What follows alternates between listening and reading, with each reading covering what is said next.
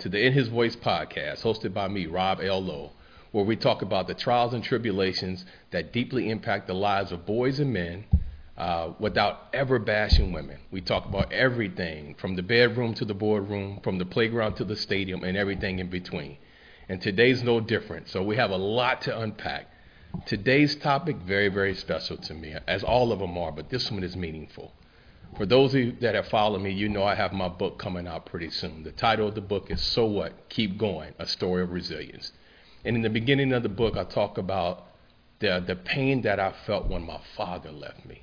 So my father, who's no longer living, left my mom when I was 2 years old. My father was biracial, but he looked white. He passed as white, and he didn't do anything for us. After my mom died, and that'll be another segment we talk about, we were raised by my grandparents. And so I saw a strong male figure, was my grandfather. But my father lived in the same neighborhood in my entire life. I saw him all the time, and he never did anything for me. Not only did he not do anything, his mother didn't do anything, his sisters didn't do anything, his brothers didn't do anything for us, and they saw us grow up, and knowing that we didn't have a mother. And so I carried a lot of that resentment as I went through my adolescent life and into my adult life.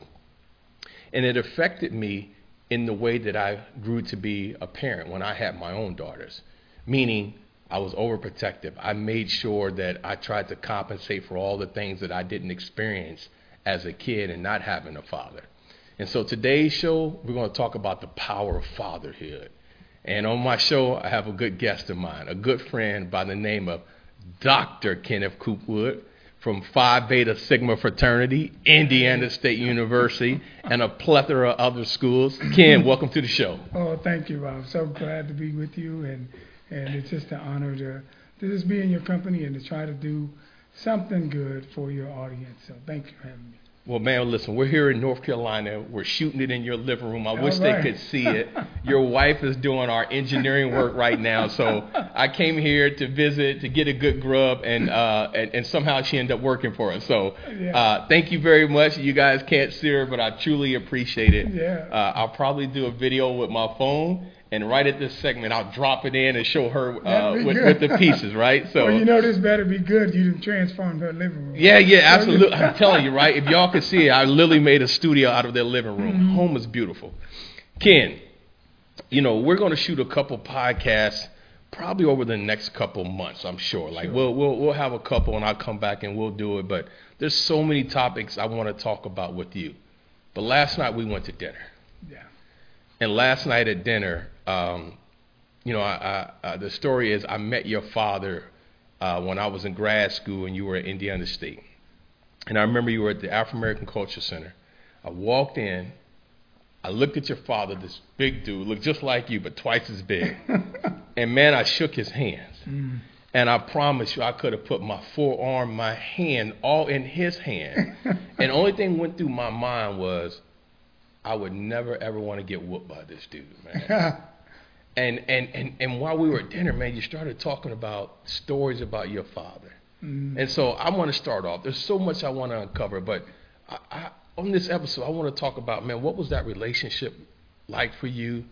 What were some of the life lessons you learned? How did it, transform you as a father? But you got to tell some of these stories that you told me, dude. So let's talk about it. First, tell me a little about yourself so people know who you are. What do you do? Where are you at? Okay, thank you. I'm Dr. Ken Coopwood, and I've been a PhD for 23 years now. I got it in 2000 from Indiana State, our alma mater, and I spent the last 30-some years of my life as a senior level administrator at 4 different institutions, 3 different states. I've raised 4 children, 3 biologically, had 1 stepson by way of marriage. I'm married to actually a person that I fell in love with way back in school and didn't know it. All right. So we've got basically a 40-plus year love affair. And I'm happy at this stage. And it's just because I believe I've made the right decisions from the mistakes. Yeah. You know, moving past the mistakes I've made. I've come to a good place with myself and my heart and with my family. So things are really good right now, and so that's who I am. I think the product of my mistakes is a good label to have. Yeah. Speaking of mistakes, that's a great segue. Your father. Yeah. What was your relationship with him? Okay. Like, what was that like? Well, first, I think it was important to know that I learned a great deal from his mistakes. And what's important about that is that I didn't have to discover them. He acknowledged those to me. Wow. And he acknowledged those to me, and then I got a chance to observe where he tried to make those or correct those mistakes, before he passed away. And there were some daunting and life-changing mistakes that he made, which in turn gave me an opportunity to say, what path am I going to take? What mistakes am I going to be sure to not repeat? And then what am I going to pass on to my own son? So that's probably the best way to start out, is that he was a teacher, right and wrong. Okay, he teacher from the things he did right, teacher from the things he did wrong. Wow. So, and because of that, our relationship obviously was different than, for example, what you shared when we got started, because I can, from a standpoint of sincere gratitude, I never did anything that my father didn't see. He was physically present for everything I did, for everything in my life. And even right now, that's extremely rare, and it's extremely unfortunate. But it is something that was instilled in me, and I think if Ken Jr. was sitting here, he would tell you that I've been at everything that he ever did. And it impacts him because he always knew that there was somebody there who loved him, who believed in him, and wanted him to succeed. And the expectation for success was always there. Do you think, given how present your father was, given, what you felt about him, did it scare you, the thought of being a father and having to follow those footsteps? No, actually, it empowered me because he was so admired in the community, with the local politicians, with the other parents, that whole village, Yeah. the school systems, I learned what it was like to be accountable Yeah. in the eyes of the public and in the house. And I was ready when I became a father. I didn't like the way I became a father, but I was ready for the responsibility. And we're talking about, you grew up in Gary, Indiana. Yes. Where's your father from originally? Parkins, Arkansas, but he spent a majority of his upbringing in Gary. All right, so he moved to Gary. And what did your father do for a living? He was a millwright in the Inland Steel, the big plant out the shores of Lake Michigan in Chicago. Okay. And then he was a general contractor later in life. He had a company. All right, and he did something on the side. Oh, I don't know if that was his career, but he had nice hands. My father was what we call today a blue chip athlete. Okay. And he was a heavyweight professional fighter, and he fought at the time, unfortunately, where people of color just didn't get the shake. And I used to ask him, "You think you could have beat Mike Tyson?" And he said, "I would have blessed him." And that means that he would have hit him with his left hook, and Mike wouldn't have been able to handle that. Wow. Yeah, so. You have older brother and sisters, right? Yes. Mm-hmm. Did any of your older brothers and sisters, or did your mom ever tell you about any of the fights that they got to see your father? I don't think any of my siblings saw any of his fights. I think he did his fighting before he went into the service. He was a Okay. Marine, and he was in the Army as well. So Okay. He did both. yeah, he did both. He fought in the Korean conflict and the Second World War as well. So his boxing days happened, I'm guessing, 18 to 25 or somewhere in there, and then he went to the service. So I don't know all the timeline, and I don't know how long he boxed either, but I know that he had a name as a boxer, Yeah. and it was a name well enough where people would try to bribe him to throw fights. And my mother speaks of going to the mailbox, and there's a block of money in the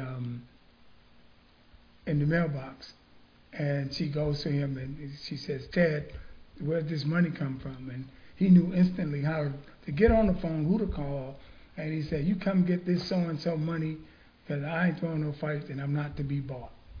Wow. Yeah, and then a few minutes later, you hear tires screeching. She goes out, and the money's gone.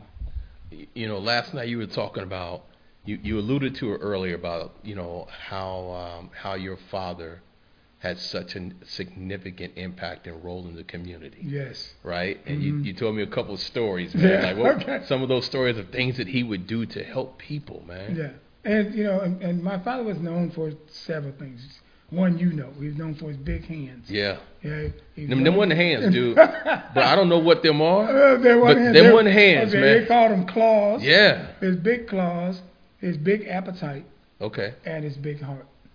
And in the community, he was the precinct committeeman. That's like your local mayor, basically. Yeah, yeah.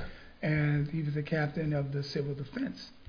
And so I grew up rescuing old folks from the snowstorms, and in the spring when the river overflowed and people were flooded, we were in the boats getting people out. Wow. You know, so things like Katrina, Yeah. Hurricane Katrina, and all that aftermath, I was long familiar with that type of rescue effort. So people knew who to call in Yeah. my neighborhood and in surrounding neighborhoods. And my father had the kind of reputation with the local authorities that he could cause people's utilities to get turned on. He could cause them to get alternative jail sentences. Wow. And he was known in the school system. You know, it was many days I'd be walking the halls and I'd have 5 or 6 of my friends say, "Your dad's here, your dad's here," and it'd be 3 to 5 minutes before I actually saw him. But people knew, Wow. yeah, him. So it was easy to stay on the straight and narrow because so many people were watching me because of him. You know, you already entered into my next question. Gary, Indiana. At one point, Gary, Indiana had a population over almost 180,000 people, right? It was just shy of being bigger than Fort Wayne, which is the second largest city in Indianapolis. So Gary's like 6 right now. Mm-hmm. But at that time, it was 3 and almost second, Yeah. right? And then over time, you know, economic challenges happened to the city. And then Gary, at one point, had the highest murder rate per capita Yeah. of any city in the U.S. It was constantly ranked as one of the most violent places to live. How did your father keep you and your brothers and sisters from, you know, falling victim to both either being active participants or in some cases being away from it so you wouldn't be harmed in such a violent community? You know, and it's interesting, that question's interesting, Rob, because when I was a kid, I didn't see Gary as a violent city. Okay. And part of that was because we were so active. All of our, you know, there's 6 of us, and all of us had something to do. Okay. We were busy academically, busy athletically, busy in the community, busy with the church. And so we didn't spend time in the inner city like the images and the statistics might think that was all there was to do. Yeah. Gary was a huge city. Lots of shopping, a large population, lots of celebrities and people with various talents. So when we talk about when it was the murder capital, Mm-hmm. that was actually more post my childhood than during my childhood. So when the steel industry went down, I probably was still 12 to 15 years old. Mm. Yeah, and it took probably 20 years for the city to get to what I would call rock bottom. Mm-hmm. That's where most of the families had to leave because there's no more jobs. There's massive layoffs because they just weren't producing steel anymore, and aluminum became the commodity for building and large scale construction. So I wasn't really a part of that era, but still, I didn't go to the Gary school system where the vast majority of black families went, that their kids went. I mean, it was 9 high schools, and they were graduating 1,100 to 1,400 a class. Okay, Wow. Today, the high schools right now, total population is less than 700. Wow. You see, so it was a really populated city then, and it was flourishing. Yeah. And that. So, needless to say, things like athletics and stuff. People from Gary schools, Yeah. they just dominated in pretty much every sport because the talent base was so high. It was. It was. People think about, sidebar. People think about Indianapolis, who are from Indiana, like Indianapolis. But if you're from Indiana, then you know the history of Gary. Yeah. Right? Not just the Jackson 5, right? But that team that Crispus Attucks played in the championship was also another all-black team. Yes. So that year, one of those teams was going to win. Yeah. And was going to be the first all-black team in the country, I believe, to win a state basketball tournament, right? So one of those years. And then, you can go down the path of how many professional athletes and celebrities came out of Gary. Yeah, and so there was plenty of that. And because of that type of attention to the general area, they call it region, because there were surrounding cities in Gary, or there still are, in Chicago, Hammond, Hobart, Griffith, all these surrounding places. It's a huge talent base. Even though, as I grew up, Gary was predominantly black, like 92%.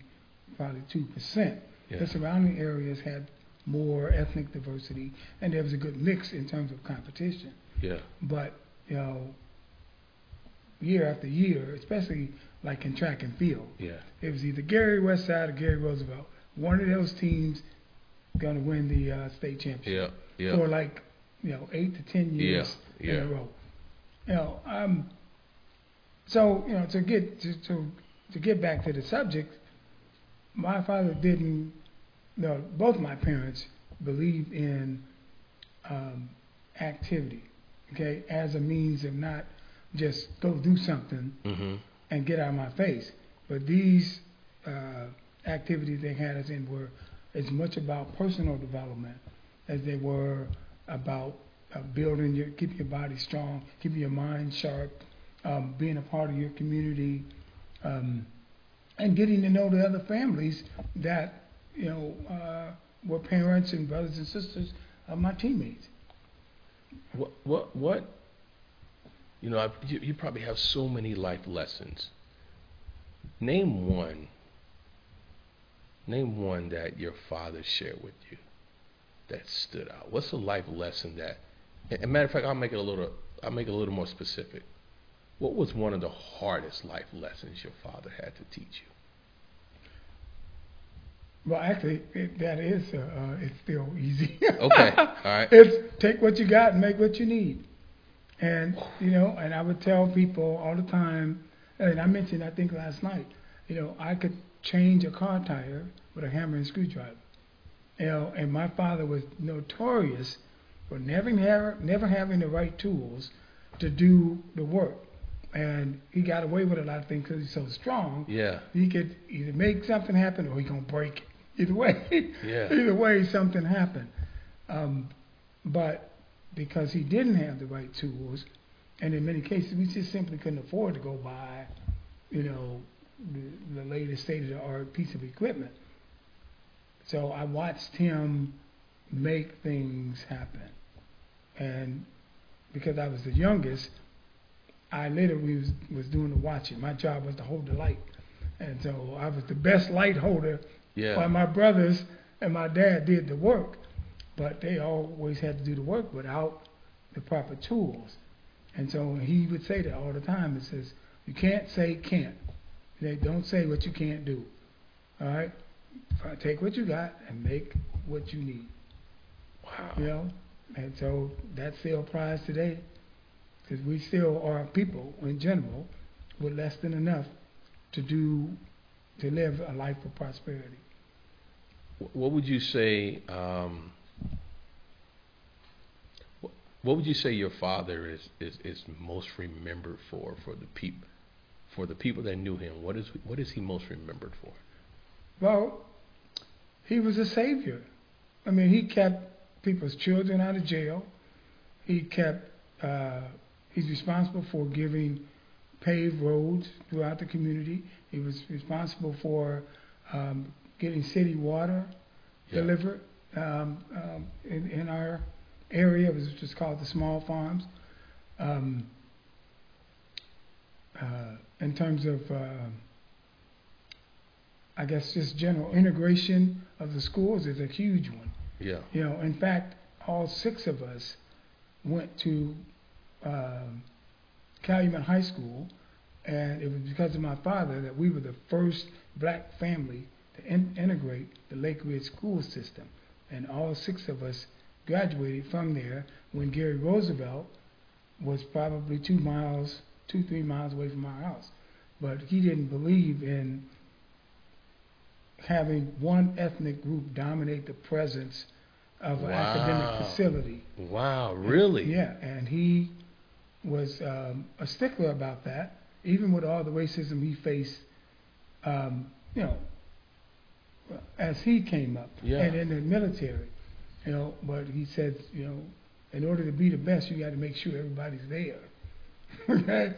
If you only hang around one group or type of people, okay, you can't really say you're the best because there's not enough diversity for you to say, well, I can beat this kind of person and that type of person as well. That you got to be able to know where you need to be flexible, where you need to be more stringent, etc. So he believed in integration for those reasons. I mean, authentic competition, not just fabricated. And we went. There's a story. There's a story for me. When my mom died in July of 1977, my stepfather got killed in front of us in February of 1977. So 5 months, 6 months later, I went to my mom's funeral. And, we're getting out the limousine, me, my 2 sisters, and my grandparents. And we're walking up the church steps. I'm 7 years old, dude. My father, my biological father, is coming out of the church. And he looks down at me and my sisters. I'll never forget it. He didn't stay for the funeral. He went to the viewing even before we got there, right?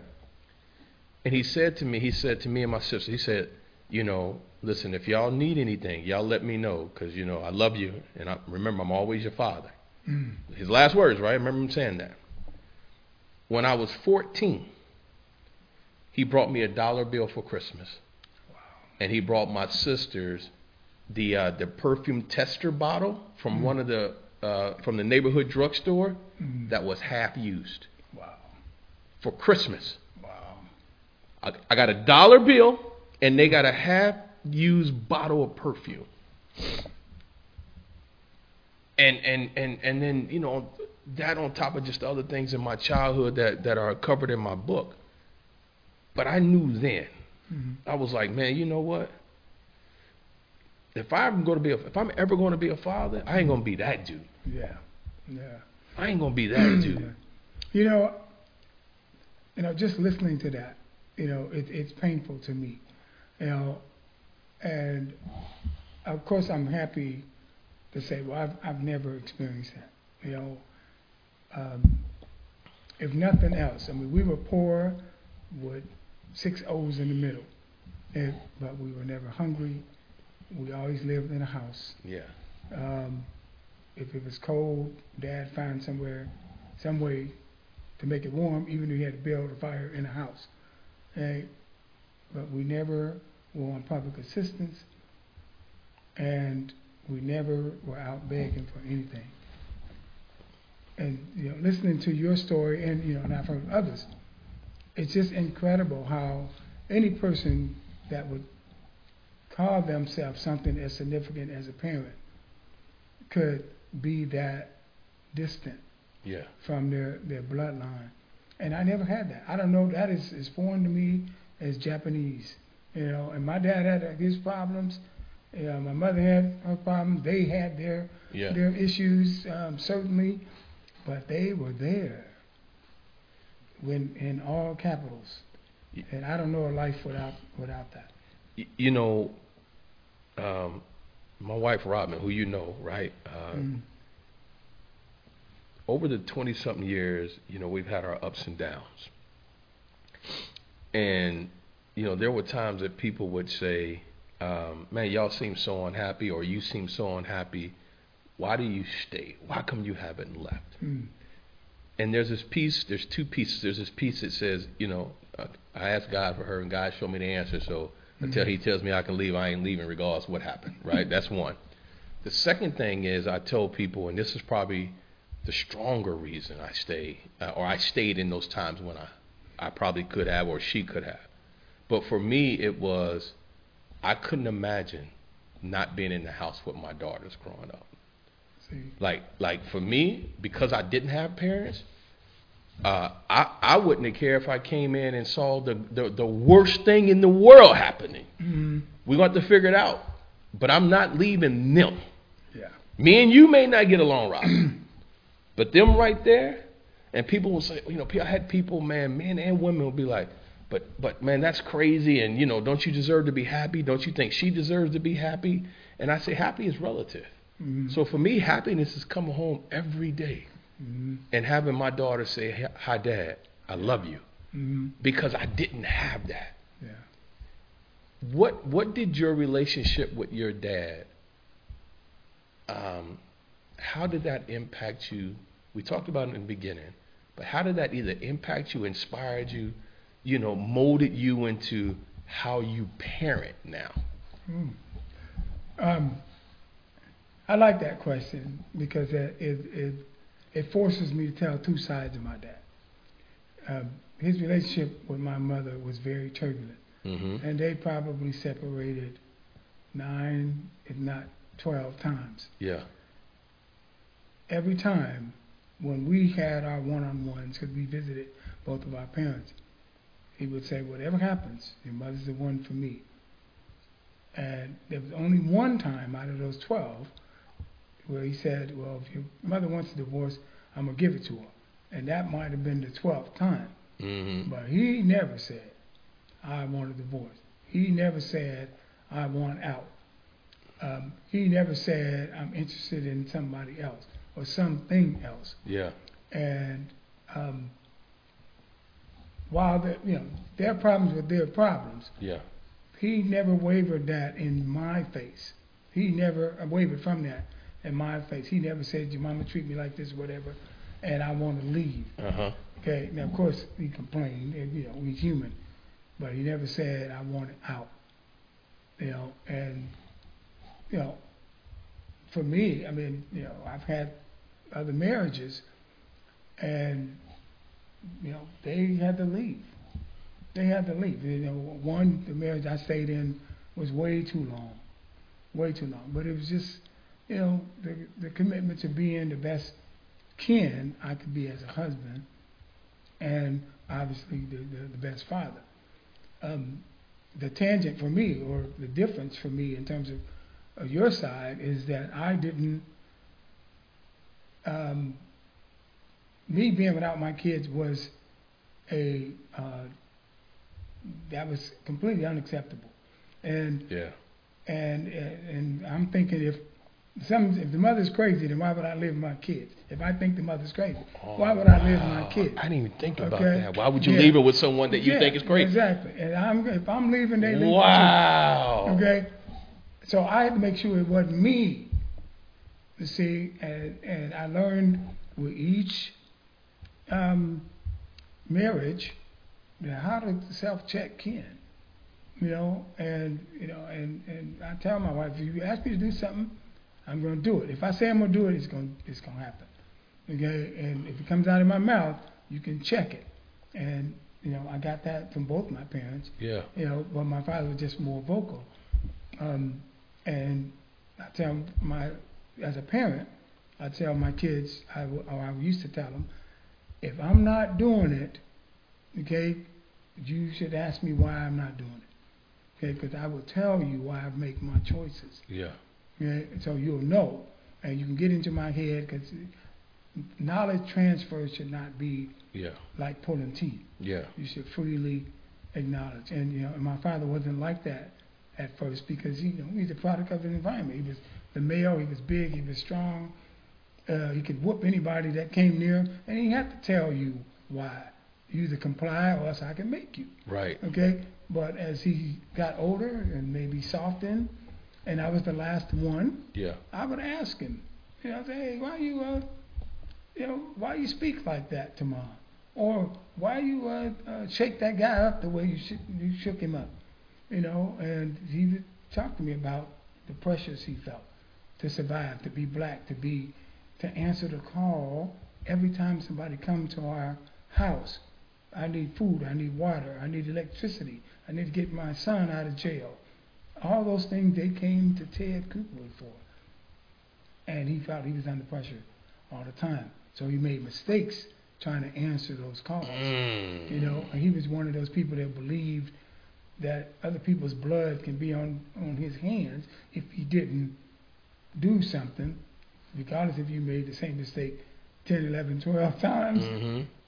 If you come to him for help and you don't get it, and something happens to you, he believed it would be on him. And like your heart's too big in that regard. You got to learn how to walk away. And he didn't teach me that, but he demonstrated how not to walk away, and I learned from that, and I can walk away. What would you say is your greatest mistake as a father?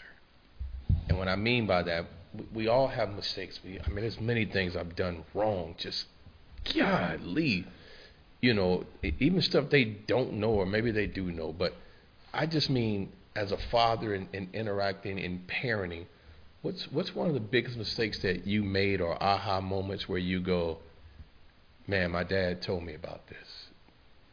Well, the greatest mistake I made, my father didn't tell me about it.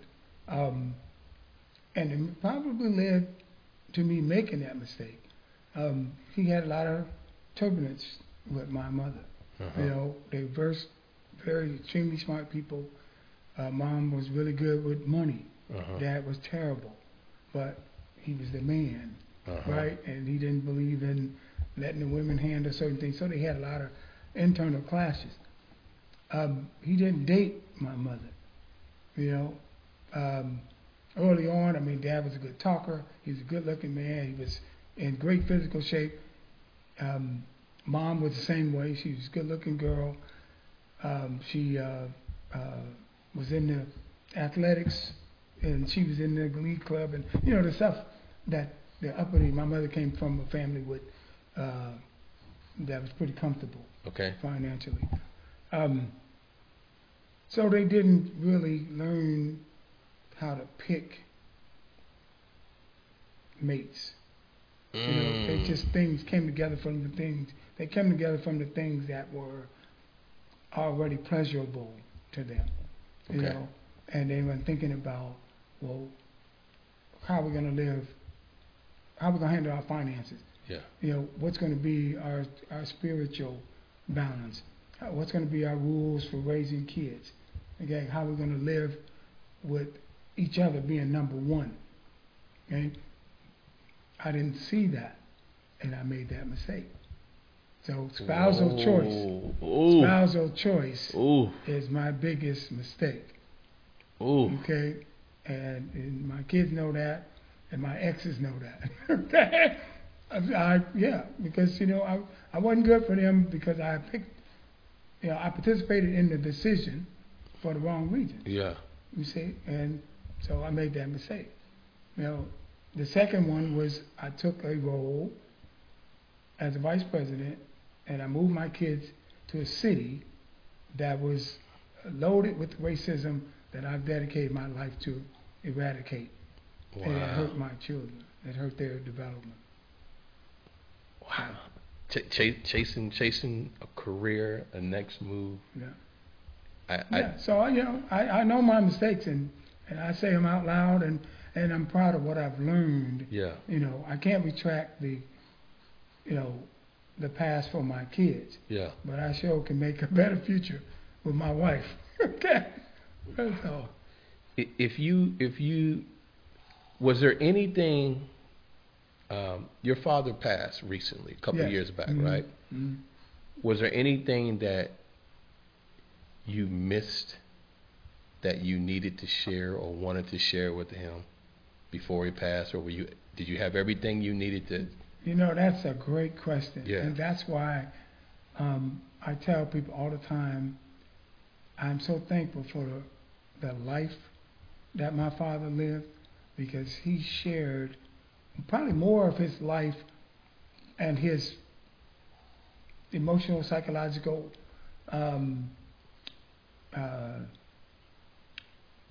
elations and regrets. He probably shared them with me more than any of the other five. And we talked about everything before dementia set in. And then I had I won't call it fortune, but the circumstance where I cared for him all by myself for 6 years. And I took a vice presidency role in Indiana. Yeah. I went back to Indiana to care for him. And it was just him and me. And he lived in his house about 3 miles from mine, and I cared for him every day. His physical. Wow. Yeah. I was going to ask you, what was that like when you went back to Gary? Yeah. That's why I went back. I raised my children. Went through that turbulent marriage, and I cared for my senior father. All around the same window. The same time. And I had 2 vice presidential roles. I was vice president of student affairs and diversity at the same time. You know, I'm telling you, Ken, like, here's a story you will not remember. I came into the African American Culture Center. It's probably in '96.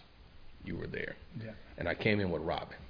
And you used to always give Robin a hard time because she was that cop on campus with that little cart and used to tease her all the time, right? Well, you out here doing officer friendly, right?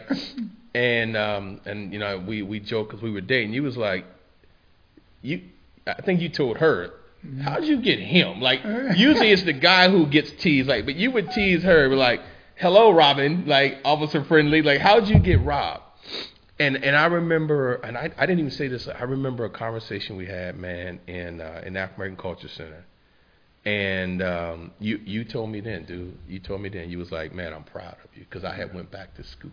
Mm-hmm. And, I was there, I had quit my job in Louisville, I came back full time.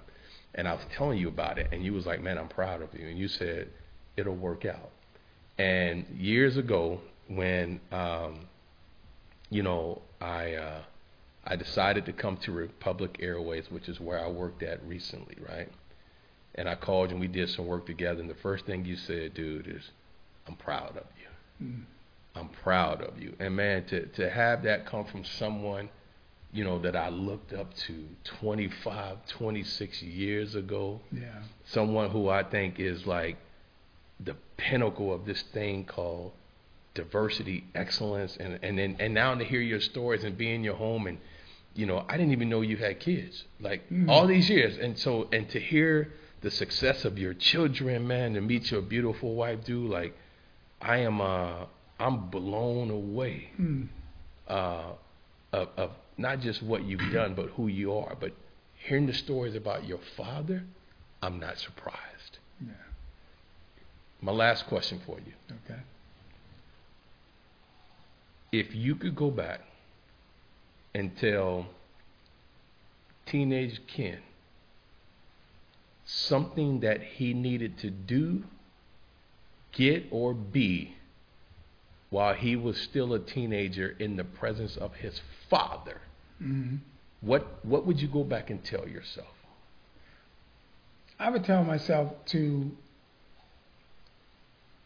be more aware of when you're being gullible, and probably just put a period at that. Be more aware when you're being gullible, because I was an excitable child, and I was fortunate enough to have a lot of successes early, and not just because of my father, but and my parents, because my mother was a school teacher, and they were both known in the school system. But I had a lot of success. I was in the paper all the time, different records, football, basketball, baseball, track. I was a model for a hot minute, and I was a boxer like my father. But people made promises and pretended to guide me, just more because I was somebody to guide, because I'm popular and, it's good to be with a coop wood. Yeah. And a lot of those things I took to heart because I'm wanting bigger and better things, but I really don't know what bigger and better is. Yeah. So I would have needed to learn more outside of the realm of excitement and just all this grandiose dreaming. Just learn a bit more about how things work early, so that I won't get passed over for scholarship like at Michigan State and Ohio State for football, just because I had a coach saying, well, you should be happy you graduated from high school, and because most black boys don't even graduate high school, so you head over here, you should be proud of yourself, hold your chest up, and you're a coop wood, and everybody loves you, and that's all you need. Wow. You see, but if I was a little more astute, then I'd be asking, well, is that all I can get? Wow. You see, so teenage Ken wasn't asking those questions because I was caught up in all the emotions that come with popularity. Wow. And I wasn't thinking about purpose. What advice, what was the most, I said it's going to be the last one, but you just hit me. Given that, what was the most frequent advice, guidance, discussions your father had with you when you were a teenager? Was there something that was always a constant reminder of him to you? Like, didn't I just tell you? Mm-hmm. What was that? Is there anything? Yeah. It was the same. No matter what I did, he said, be the best. Period. Don't bring no seeds to the house. Okay? And don't play your worst game because you're dealing with a lesser opponent. He said, you play everybody like it's a championship game. And I can remember one time specifically where we lost the basketball game, and I was so caught up with the guy pinching me when I go for the layup, and the ref not calling it because I'm going up, and he pinching me in my side, and I'm missing the layup because I'm anticipating getting the pain. Yeah. And after the game, I'm talking to my father, and I'm trying to get him to side with me like I was mistreated. And the refs wasn't calling, and it was somebody else's fault. And then he said, I never thought that I see you perform so poorly against that caliber of an opponent. Wow. Yeah. And I'm like, because he knew you had the talent. Yeah. He knew what I had. He knew what I was capable of. And he's like, you wasn't playing nobody, but you lost because you were distracted from who you were. Woo! Yep. That's what it is. Oh, that's a nugget. Yeah, it's a nugget. I still remember it. Man, you lost because you got distracted of who you were. It wasn't based on who they were or what they were. Wow. Mm-hmm. Dude, that's such a life lesson right there. Yeah, it is. It applies in so many, especially I'm thinking about me. Mm-hmm. Man, so many mistakes. Like I lost sight of who I was and what I had to offer, and got caught up in man. So this thing about fatherhood is exponentially important. And as we started, I say it pains me to hear stories like yours, and I've heard, if you hear one, you've heard one too many. But my father was there, and probably the most important thing I could ever say about him is that he was there, and I don't care what he was doing that day, how dirty he showed up physically. He'd come off the steel mill, he'd come from off the job, he was a general contractor, and he never changed, and people knew when he came into the gym, he always sat the same place, and he had bad knees, so he didn't climb the steps. He sat right on the floor level, and you could hear him yelling. Wow! And his voice boomed across the gym, and people expected that. Well, man, I know he's proud of you, and I should have asked this in the beginning, but I didn't. You got to tell me. You got to tell the audience the name of your company, what you do, and if they want to contact you, how do they contact? And I'm gonna put it up on the screen, but I didn't give you a chance to do it in the beginning. Okay, our company is Coopwood Diversity Leadership and Education Universal, and the acronym is COOP-D-LEU. So COOP and DI and LEU. So that's Diversity Leadership and Education Universal. Okay, and it sounds French. It looks Chinese when you look at the letters.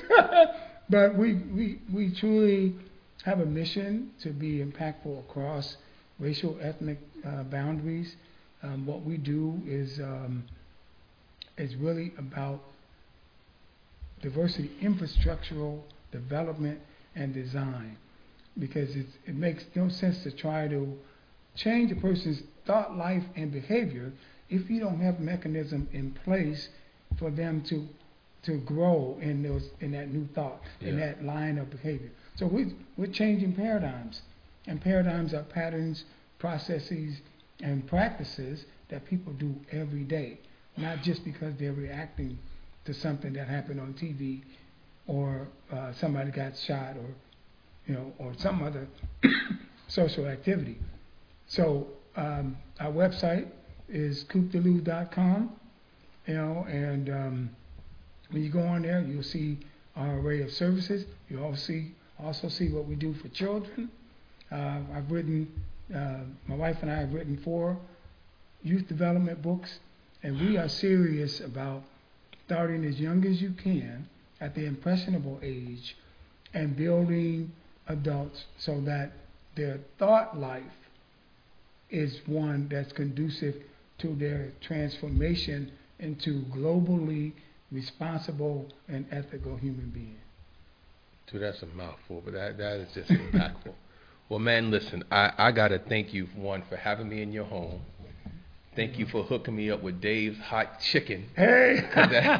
Dave's Hot Chicken, if you see this, and I'm looking for sponsors, and I'm more than happy to put some chicken always on the table because that chicken was fire. Thank you for, giving me the wonderful bed. Thank your wife for serving as our production engineer. And, bro, thank you for being a friend and a mentor now for me. Almost 30 years, dude. Yeah, where'd the time go? Almost 30 years. And you got more gray than me. Dude, listen.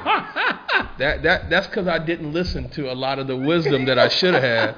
I'm gonna say it's because I ain't have a father. That's what I'm gonna say, bro. I don't know if that's true or not, but I'm gonna take it. I used to try to diet, but we all go through that stage. I'm gonna let it rock, man. It is what it is. It is what it is. I'm grateful I still can grow it, and I still got hair. So good. Listen, if it's gray, it's gray. It is.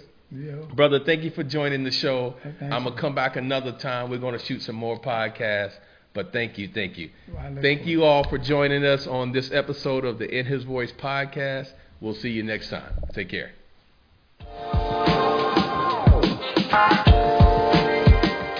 Bye.